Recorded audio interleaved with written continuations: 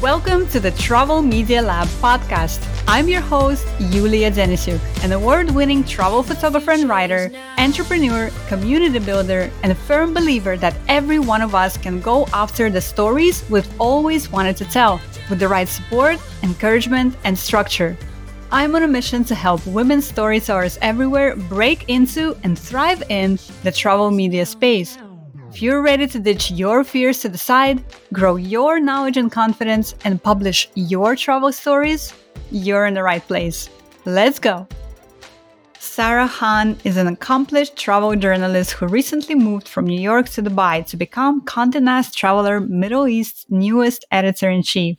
Sarah knew she wanted to be a journalist since she was an 8-year-old living in Jeddah, Saudi Arabia. And her career has taken her to incredible places around the world like Bosnia, Namibia, and Estonia, reporting for publications like the New York Times, Travel and Leisure, Bon Appetit, and more.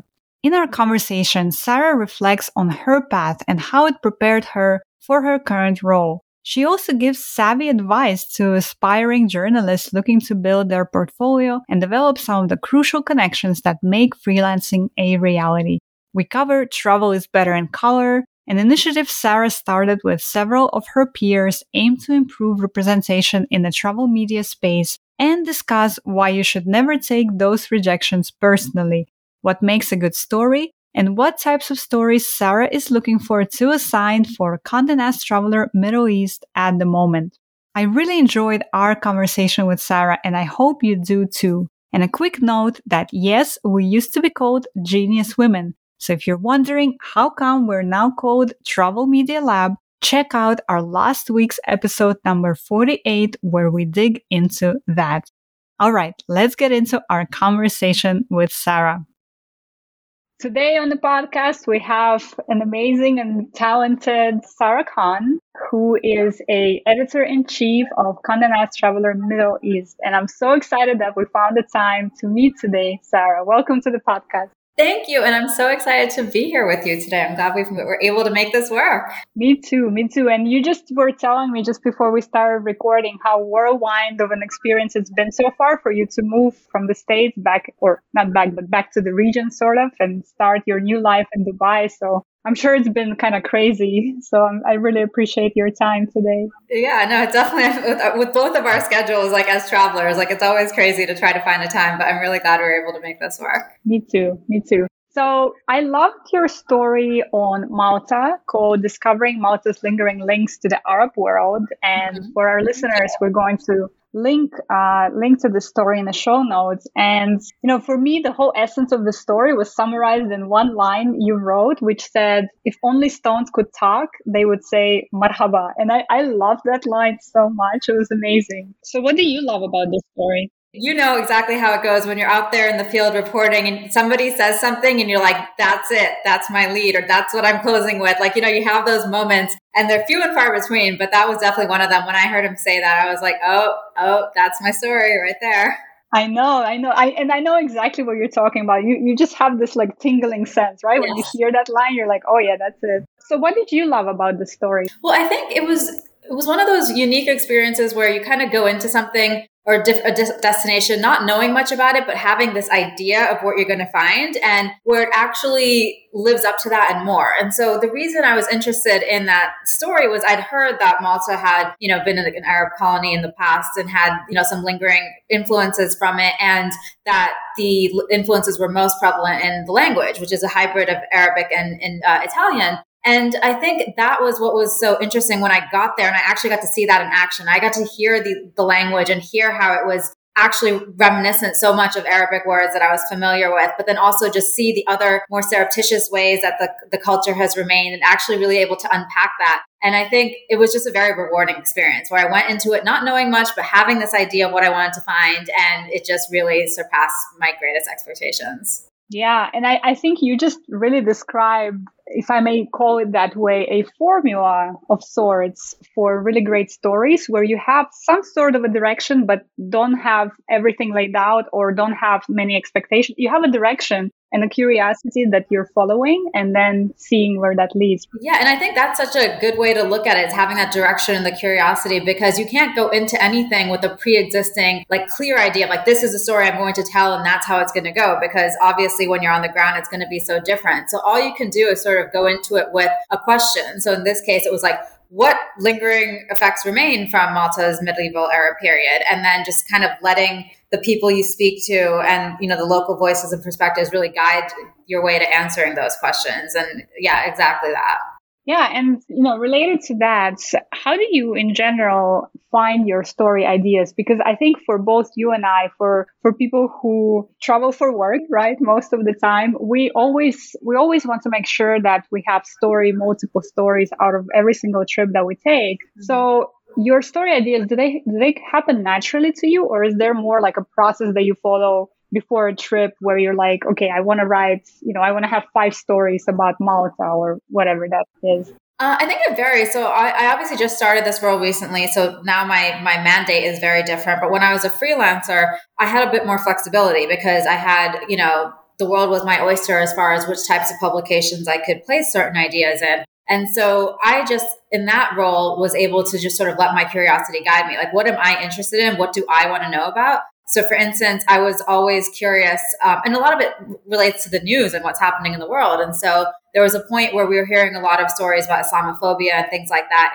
in Europe. And that just made me really curious about Bosnia, because Bosnia is a Muslim country where, like, they're indigenous Muslims who've been there for hundreds of years, but it's part of Europe, in the heart of Europe. And so I was just like, well, we keep hearing about, like, Muslims are not from here, but what's it like in a country where Muslims are from there and have historically been from there? And I think that was kind of what I did a lot of just as a freelancer. I was like, what am I interested in? What am I curious about? What do I want to know about?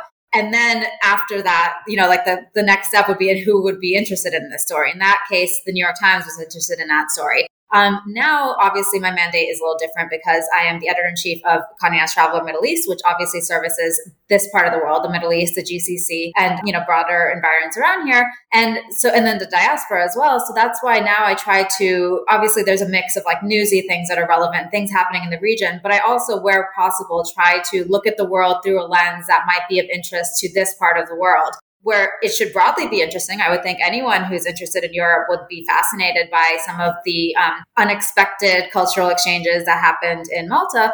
But it's an Arab legacy in Europe that you don't really think about that much, that, where it's the only Semitic language in the European Union, and that it's, if you speak Arabic and you speak a Romance language, you actually will understand a lot of Maltese. So I think that's where now I sort of try to think of like more my readership first and what would be in service to them, and then kind of go from there. So it's kind of an interesting shift in how I approach my storytelling now. Yeah, for sure. And actually related to that, I was curious. So, like we mentioned, you recently became an editor-in-chief. Again, congratulations, by the way. It's an incredible achievement. And before that, you were a freelancer for, I believe, 8 years or so. So how do you think your time as a freelancer in travel media has prepared you for this next stage in your career? Well, I think it's just helped me really get a lot of different insight into how different publications work and what works and what doesn't, and what I like about editors and what I don't like about editors, and kind of try to be the best editor I can be. Unfortunately, it's still a work in progress because I'm still very overwhelmed by a lot of it. So I can't say I'm as responsive to emails as I'm hoping to become based on my own experience on the other side of the computer. Oh my God, I love that, because that's such a big gripe for us, right? I know. Trust me, I was leading the charge of griping about it, and I hate that I have not been as on top of my inbox as I want to, but I'm trying. I think the other thing that's been an interesting shift for me, that I'm diversity in travel writing has been a very important passion of mine, but I am one human who has one particular lens on the world. So what's exciting for me now is, as an editor, I can actually champion that vision and really try my best to bring in a broader range of writers. While before I just sort of was able to, and it was great. I loved every minute of being a freelancer, well, except for the parts where editors weren't replying to my emails. But, there was a lot I loved about freelancing. But I was also, one of the things that was kind of cool about it is I just got to write the stories that I wanted to write at the end of the day. Obviously, it's not as simple and romanticized as a bit, but you get to kind of focus on things you want to do. Whereas here, I get to find ideas that excite me, that I'm curious about, and then try to think of who the right writer might be for that. Or or just finding voices that I like and just sending cold emails like, hey, I like that story you did, and, inviting them to pitch.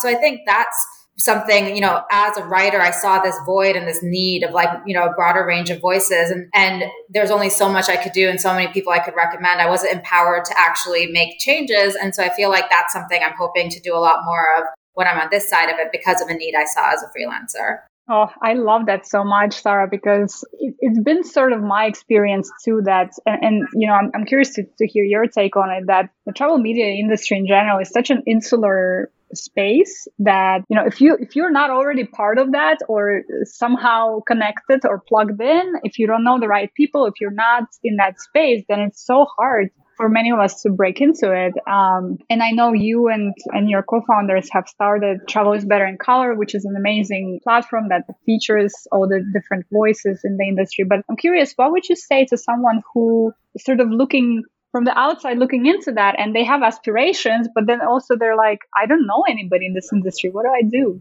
Yeah. Well, I think first, obviously it's been very problematic for a long time, but I also try to have a bit of empathy for the editors where, yes, it's been a big blind spot. They shouldn't, that should not be okay. And I'm glad that people are waking up to it, but also it's easy for anyone to fall into a comfort zone, right? Like when you work with one or two writers, they're good and reliable as opposed to going out of your way to seek out new voices and you don't know what you're going to get necessarily. We're all doing multiple jobs now, in publishing. So, I can see why it's easy to kind of fall into that familiar zone of writers and that little, limited pool and network that you've grown over time. So I think, but yes, at the same time, it's incredibly intimidating if you're an outsider. So I think now is probably a better time than most for writers looking to break in who might consider themselves outsiders or not have the right network or the right contacts, because I think editors have been waking up to their blind spots and realizing that they really do need to do better. And that's part of where something like Travel is Better in Color comes in, where we have been, we all have full-time other jobs, so there's only so much we can do, but it was sort of our way of showing other editors, and a lot of, top editors do follow that platform, and showing them there are really talented, diverse writers, photographers, publicists, and people broadly in the travel industry who've been doing their thing and are very accomplished and very well known and doing it in English language mediums or English language publications around the world for a long time. So just sort of making it a little bit more accessible, where here are a bunch. Just go to our Instagram, you'll see little bios, you'll get to know who's where, what they're doing, who they've written for. So obviously that's for people who are somewhat more established because they've been published in places. We're just sort of highlighting some of their work. But I think and editors are very receptive to like discovering new writers. So it's kind of like a good way of making it easier for them in a bit and making their job easy. For people who are newer and like on the earlier end of the spectrum, I think editors are also just more open to hearing ideas from different people that are new than they might have been 5-10 years ago. But especially with COVID and all the travel restrictions that are constantly changing, this is a really good time for writers who are based in different countries and regions that aren't New York or London around the world, that are able to potentially, like places that say previously in the glory days of travel writing, an editor might have just helicoptered in their favorite writer to go to, Johannesburg and do something. Now, with all the, unfortunate changing restrictions, they're more likely to commission somebody already based in Johannesburg, which is probably in many cases the best person to tell that story. So I think if you are somebody who's either starting out or doesn't have contacts in, some of the top publications, but you're based in an unusual destination for them, not to say there's anything unusual or exotic about the destination, because, travel writers, we hate the word exotic and what that implies, but more just like if it's a place that's not easily accessible to or commonly on the radar of a travel editor sitting in New York, this is probably your best chance to actually get their attention. I love that. I really love that, Sarah. And just to point this out to our listeners, first of all, Khadija Farah, who we had on the podcast several times now, she's a Kenya-based photojournalist. Yeah, I've seen her. I think I follow her. You've seen her, yeah. She talked about that too, that, in the pandemic, she's gotten so much more work than she ever did before, exactly for that reason that you just mentioned. But I want to point out to our listeners what Sarah just said is that editors are open to new ideas, new voices. And a lot of times I see that women who are starting out in this industry have so many doubts about, whether they have something legitimate to say when they're first pitching somebody. And so I just wanted to reinforce this idea that editors are actually open to new ideas and new voices. And, if you're watching this as a video later on YouTube, Sarah is, an incredibly approachable and accessible and amazing human. She's not scary. She doesn't bite. So others are like that, they're humans just like us. And we just all we really want is a good story. And if you have a good story, tell it. And I mean, obviously that simplifies it a lot. There's a lot more that goes into it. But I think the other important thing is if you are new or you're,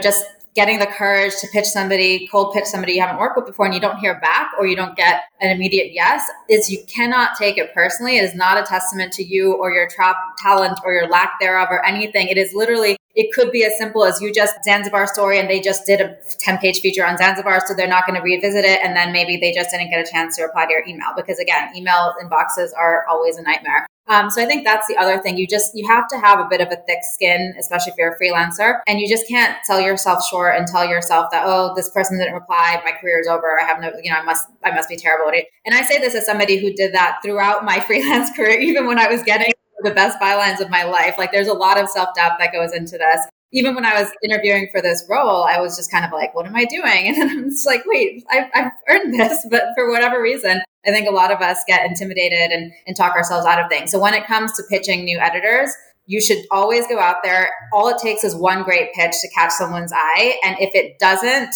pitch it somewhere else. Somebody will be interested. Oh, I love that, Sarah. I love that. That's exactly what I talk about all the time on this podcast. Exactly that, right? Don't interpret all the rejections or lack of responses as a personal judgment on you, your work, your worth of your work, any of that. Just you have to grow really thick skin in this career. Yeah. And I mean, I'll say that as somebody that I think was, when I was freelancing, I think I was considered fairly prolific and rather successful as far as freelancing goes. And I'm very proud of the career I had, but I had so many people that wouldn't reply or, editors I've worked with many times and had good relationships with. And it's just, you always, the instinct is to take it personally. I often took it personally, but like literally it happens to everyone. Like even the people you're seeing that are being published everywhere you want to be published, even people who are starting out, like it's just the way it is. It's not great. And that's why I said my goal is to be a more responsive editor, even if I am turning someone down, which again, still a work in progress. But yeah, I think it's just, you need to know that it's not you and you should always try somewhere else because you don't know what the secret formula is for some of these magazines and publications and what really they're looking for at any given time. So yes. And actually on that point, I think one of the hopeful signs that I see in the industry when it comes to opening up those insulated spaces is that I was shocked to see this year how many publications for the first time ever put their pitching guidelines online. Where, before it was like you had no idea what Afar was looking for example, unless you had a foot in the door already. Condé Nast US as well just recently put their op, and it's like, wow, that's great. Now you sort of have the guidelines. It used to feel like getting an editor's email address was a state secret. Like you had to learn all these like complicated ways to Google things and find it. And now they're literally like, here are the pitches. Here's the right editor for that section. I mean, it's amazing. It's a whole new world right now, I think. And for people who are trying to get their foot in the door, that wasn't even possible a few years ago. Definitely.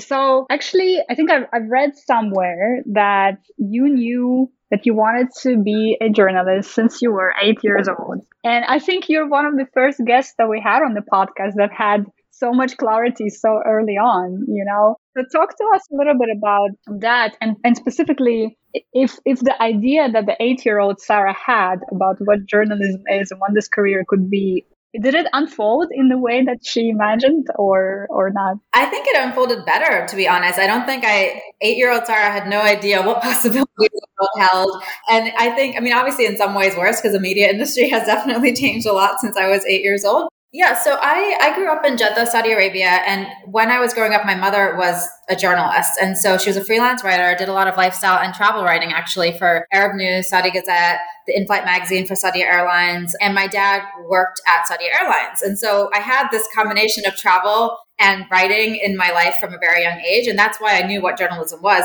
because of my mom. So I think I had just seen her example, and that's all I kind of knew. And I knew I loved telling stories. And I think as I grew older and I went to journalism school, initially my vision was actually, when I was looking at it more seriously, was something more hard news related. I think just that seemed more serious, if you will. So I just kind of thought I'd try to do something like that. But then when I took a features editing class in J school, that's when I realized I really liked being on features and lifestyle. And even then, it was a more natural progression. Like, if you think about it, the fact that I grew up in this region, my dad worked for an airline in this region, my mom was a journalist in this region doing travel and lifestyle writing. And then I grew up traveling, and to be back in the Middle East as editor-in-chief of Condé Nast Travel Middle East, that really feels like perfect synergy. But for me, like I still started, I worked in New York at lifestyle magazines, and I went into a travel magazine at Travel and Leisure on staff for a few years. And then I moved to South Africa. I went freelance. So it was this very organic progression towards where I am today, and really kind of building my personal brand, if you will, in different regions and different types of coverage. And so it's just kind of interesting how my life has sort of led me back to this point. Like it does feel like very much full circle moment. And it's just a really exciting time to be back here. So I think, I don't think 8-year-old Sarah really knew what she was getting into when she decided she wanted to be a journalist, but I think she would be very excited if she were able to look at what I'm doing now. And I actually was just in Jeddah yesterday to cover some of the new developments happening there. So I think that was particularly exciting to be like back in the city where it all started for me, and just be able to chronicle that and report on that, I think is really, it just felt very like goosebumpy for me. Definitely, I can imagine. So you just mentioned that you went freelance after working some time in the magazines, and you did that while you also moved to another country. That must have been like a doubly maybe scary is not the right word, but you're changing countries and you're going freelance. How was that experience like? So that honestly, whenever anybody asks me for advice for freelance travel writing, I actually say if you have the ability, the privilege, the chance, the opportunity to move overseas to somewhere like less covered by US and UK publications, do it, because that was actually a huge turning point for me professionally. Like I obviously had been working as a journalist for a few years. I'd worked in travel magazines. I'd built some, a bit of a portfolio and all that, but I was still fairly like junior to mid-level at that point. But moving to South Africa and going freelance, I gave myself a year to see how it would go. And then if I needed to, I'd look for something more full-time. But within a year, I was writing for all my dream publications. And that was because and I know in some ways I had a leg up because I'd worked in New York media before, but honestly, most of my pitches that landed in that first year were through cold pitching, where I just reach out to a new editor who'd never heard of me and be like, hi, I'm based in Cape Town. I have XYZ ideas. And so kind of like what I was saying earlier, where like, if you're somewhere unique and like not that often covered by these editors, there you have a leg up already, And so I, living in Cape Town, had the ability to really tap into nuanced story ideas that were happening on the ground there. And I started by focusing on Cape Town, then kind of Southern Africa. And then when I had the relationships with the editors, I'd be like, all right, well, I want to go to Estonia, or like I just kind of pitch all over the world. So I think it was a great foot in the door for me, like kind of establishing myself with my regional expertise, and then building those relationships and taking them beyond. So even when I moved back from South Africa, I wasn't just the South Africa girl. I actually had a blog back then called the South African. Get it?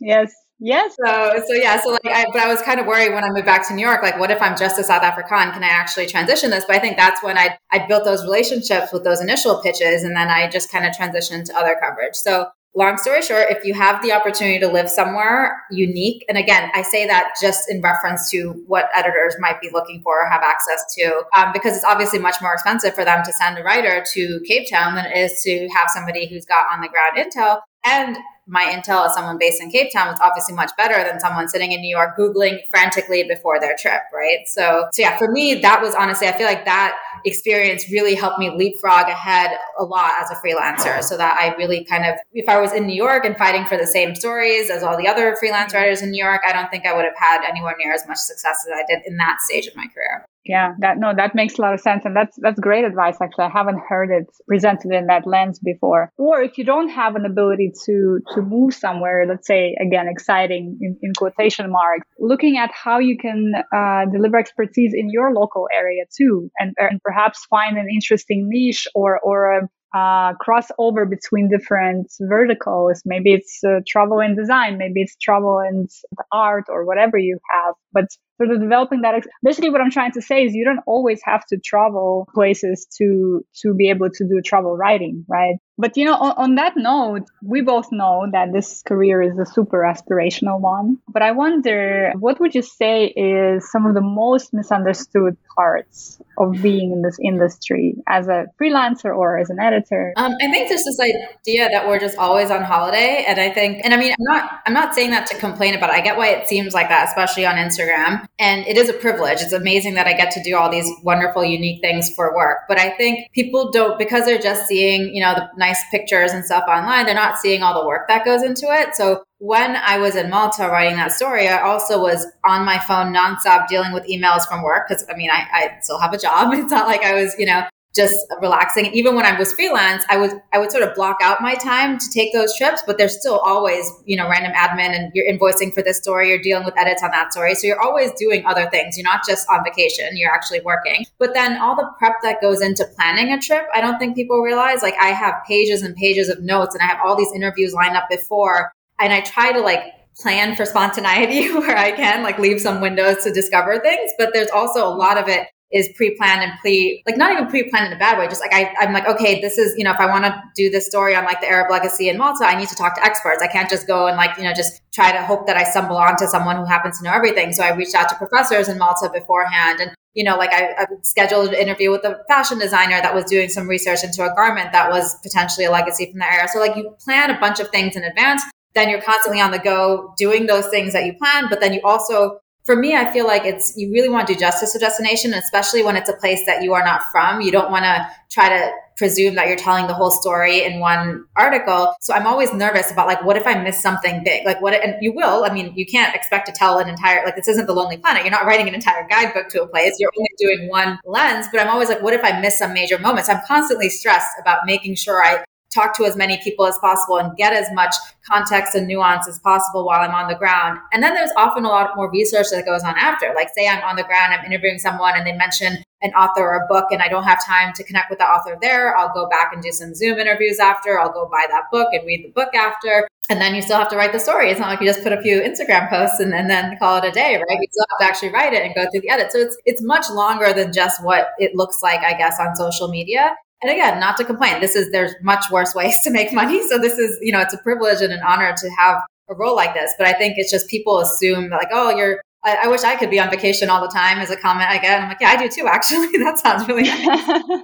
Yeah, I 100% agree with you. That's also one of the biggest misconceptions that I often hear from people that, you have the most fabulous job. You're always on vacation. Well, there's quite a lot that goes into it for sure. But I think what unites, a lot of people I meet in this industry is that we all have this passion for these ideas, for these stories, for the act of traveling itself, for the act of discovering. And so I think that helps us also, because it's not the easiest job in the world too, by the way, right? When you travel all the time, when you have all these things going on and all this process that you just laid out, it can be exhausting actually. But I think it's our passion is what sort of keeps us going. Yeah. You don't get to sleep much when you're doing this kind of work. Definitely. So wait, actually, can we talk a little bit about Estonia? Oh yeah. You live there, right? Or I grew up there. Yeah, that's what I thought. I did remember that. Yeah. That's amazing. I think you did a road trip there through the Baltic countries. Yeah. So I went, and the main reason I went is I really wanted to go to Muhu Island, Pedaste Manor. I read about that years ago somewhere, and it's just one of those, I think when you work in travel, there's certain places that just get under your skin and you just want to go to. So that was one of the main reasons I wanted to go. And then I love Tallinn, and I went to, I can't remember, there's a Parnu on the coast, I think, something like that.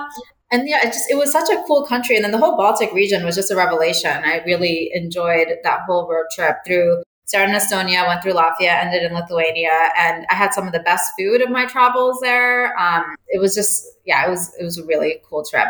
And I think, not that you asked this, but as far as other types of advice I have for travelers is it's great when you can get sent somewhere on assignment. That's obviously the best, but sometimes it's also good to just take your own trips and then try to sell as many stories as you can. So that is an example of one time I did that, where I pitched the Estonia story, and that's what I was going for. But then I also, on my own dime, did the rest of the road trip. But I also pitched so many stories along the way, a couple of different Latvia angles, a Lithuania angle. And so so even though whatever costs I might have incurred with the road trip and with, that wasn't on the expense budget for the primary story, I still made, way more than that in the long run. So sometimes it's a worthwhile investment to just kind of strategically think about places you can go that you don't mind putting your own expenses toward that might pay off tenfold down the line. Definitely. And also recognizing that sometimes, for example, there are some destinations that I'm still pitching years after you go. Obviously, those are more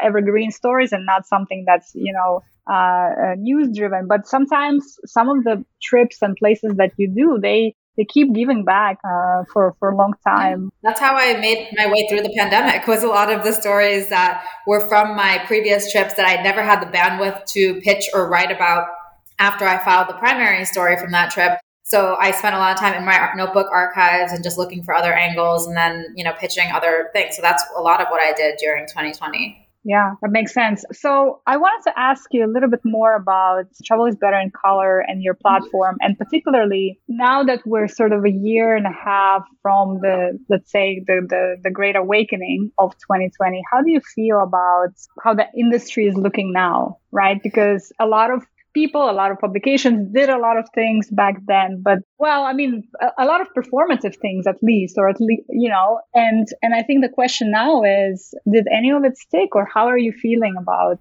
how the industry is looking at like now? Look, it's a challenging thing to wake up overnight and realize how problematic you've been and to try to fix it. Obviously, it's going to take time. I think performative is the right word. A lot of it was performative, but I do think that I've seen writers become much more prolific in this time because editors have been making more of an effort to really reach out. And so I feel I've seen the journeys of some writers really progress over the last year and a half. So that's been exciting to watch. But I think in some ways it feels like perhaps the editors are again falling into that little bubble of like, okay, they've discovered a few new writers and now they're just going to keep working with them over and over. So I think it still needs to be an ongoing process that I don't know that everyone is really doing to the best of their ability. But hey, leaps and bounds ahead of where things were, 2 years ago. So it's a start. But I think the only time, and I think we actually talked about this once on that Clubhouse we did together, but the real change is when the mass has changed, because yes, it's great to bring in diverse writers and you have to, and it's important, but they're not necessarily the ones shaping the vision and the direction of the magazine. It's the people that are in the editorial meetings that get to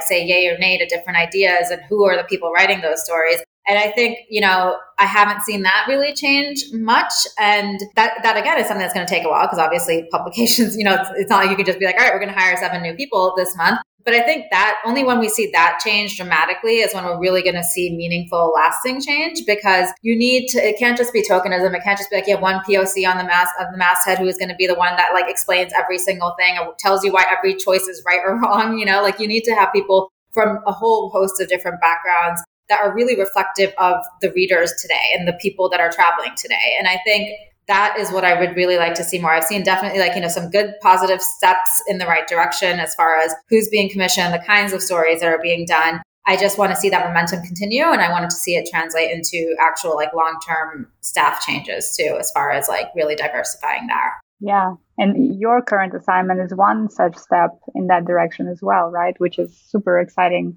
Yeah. And that's why, I know I have my own limitations from being out here and covering this part of the world and other things. But yeah, whatever I can do to really help bring different voices into my magazine, whatever limited page count I have, I'm happy to do it. And I hope to see that things changing everywhere. Mm-hmm. So speaking of that, what kinds of stories does Sarah Khan, editor-in-chief of Condé Nast Traveler Middle East, looks for? Oh, that is a great question. I'm still every day trying to figure that out because there's just so much to tell. This is such a dynamic part of the world, and we only have a bi-monthly magazine to tell it. So I feel like it's felt a little bit limiting in that sense, where I feel like, oh my God, I want to commission everything. But I think the things that stand out to me are just really strong local coverage of this region. So, stuff and we know Dubai really well because we're based in Dubai and the UAE, but I want to hear more from Oman. I want to hear more from Jordan. I want to hear more from Egypt.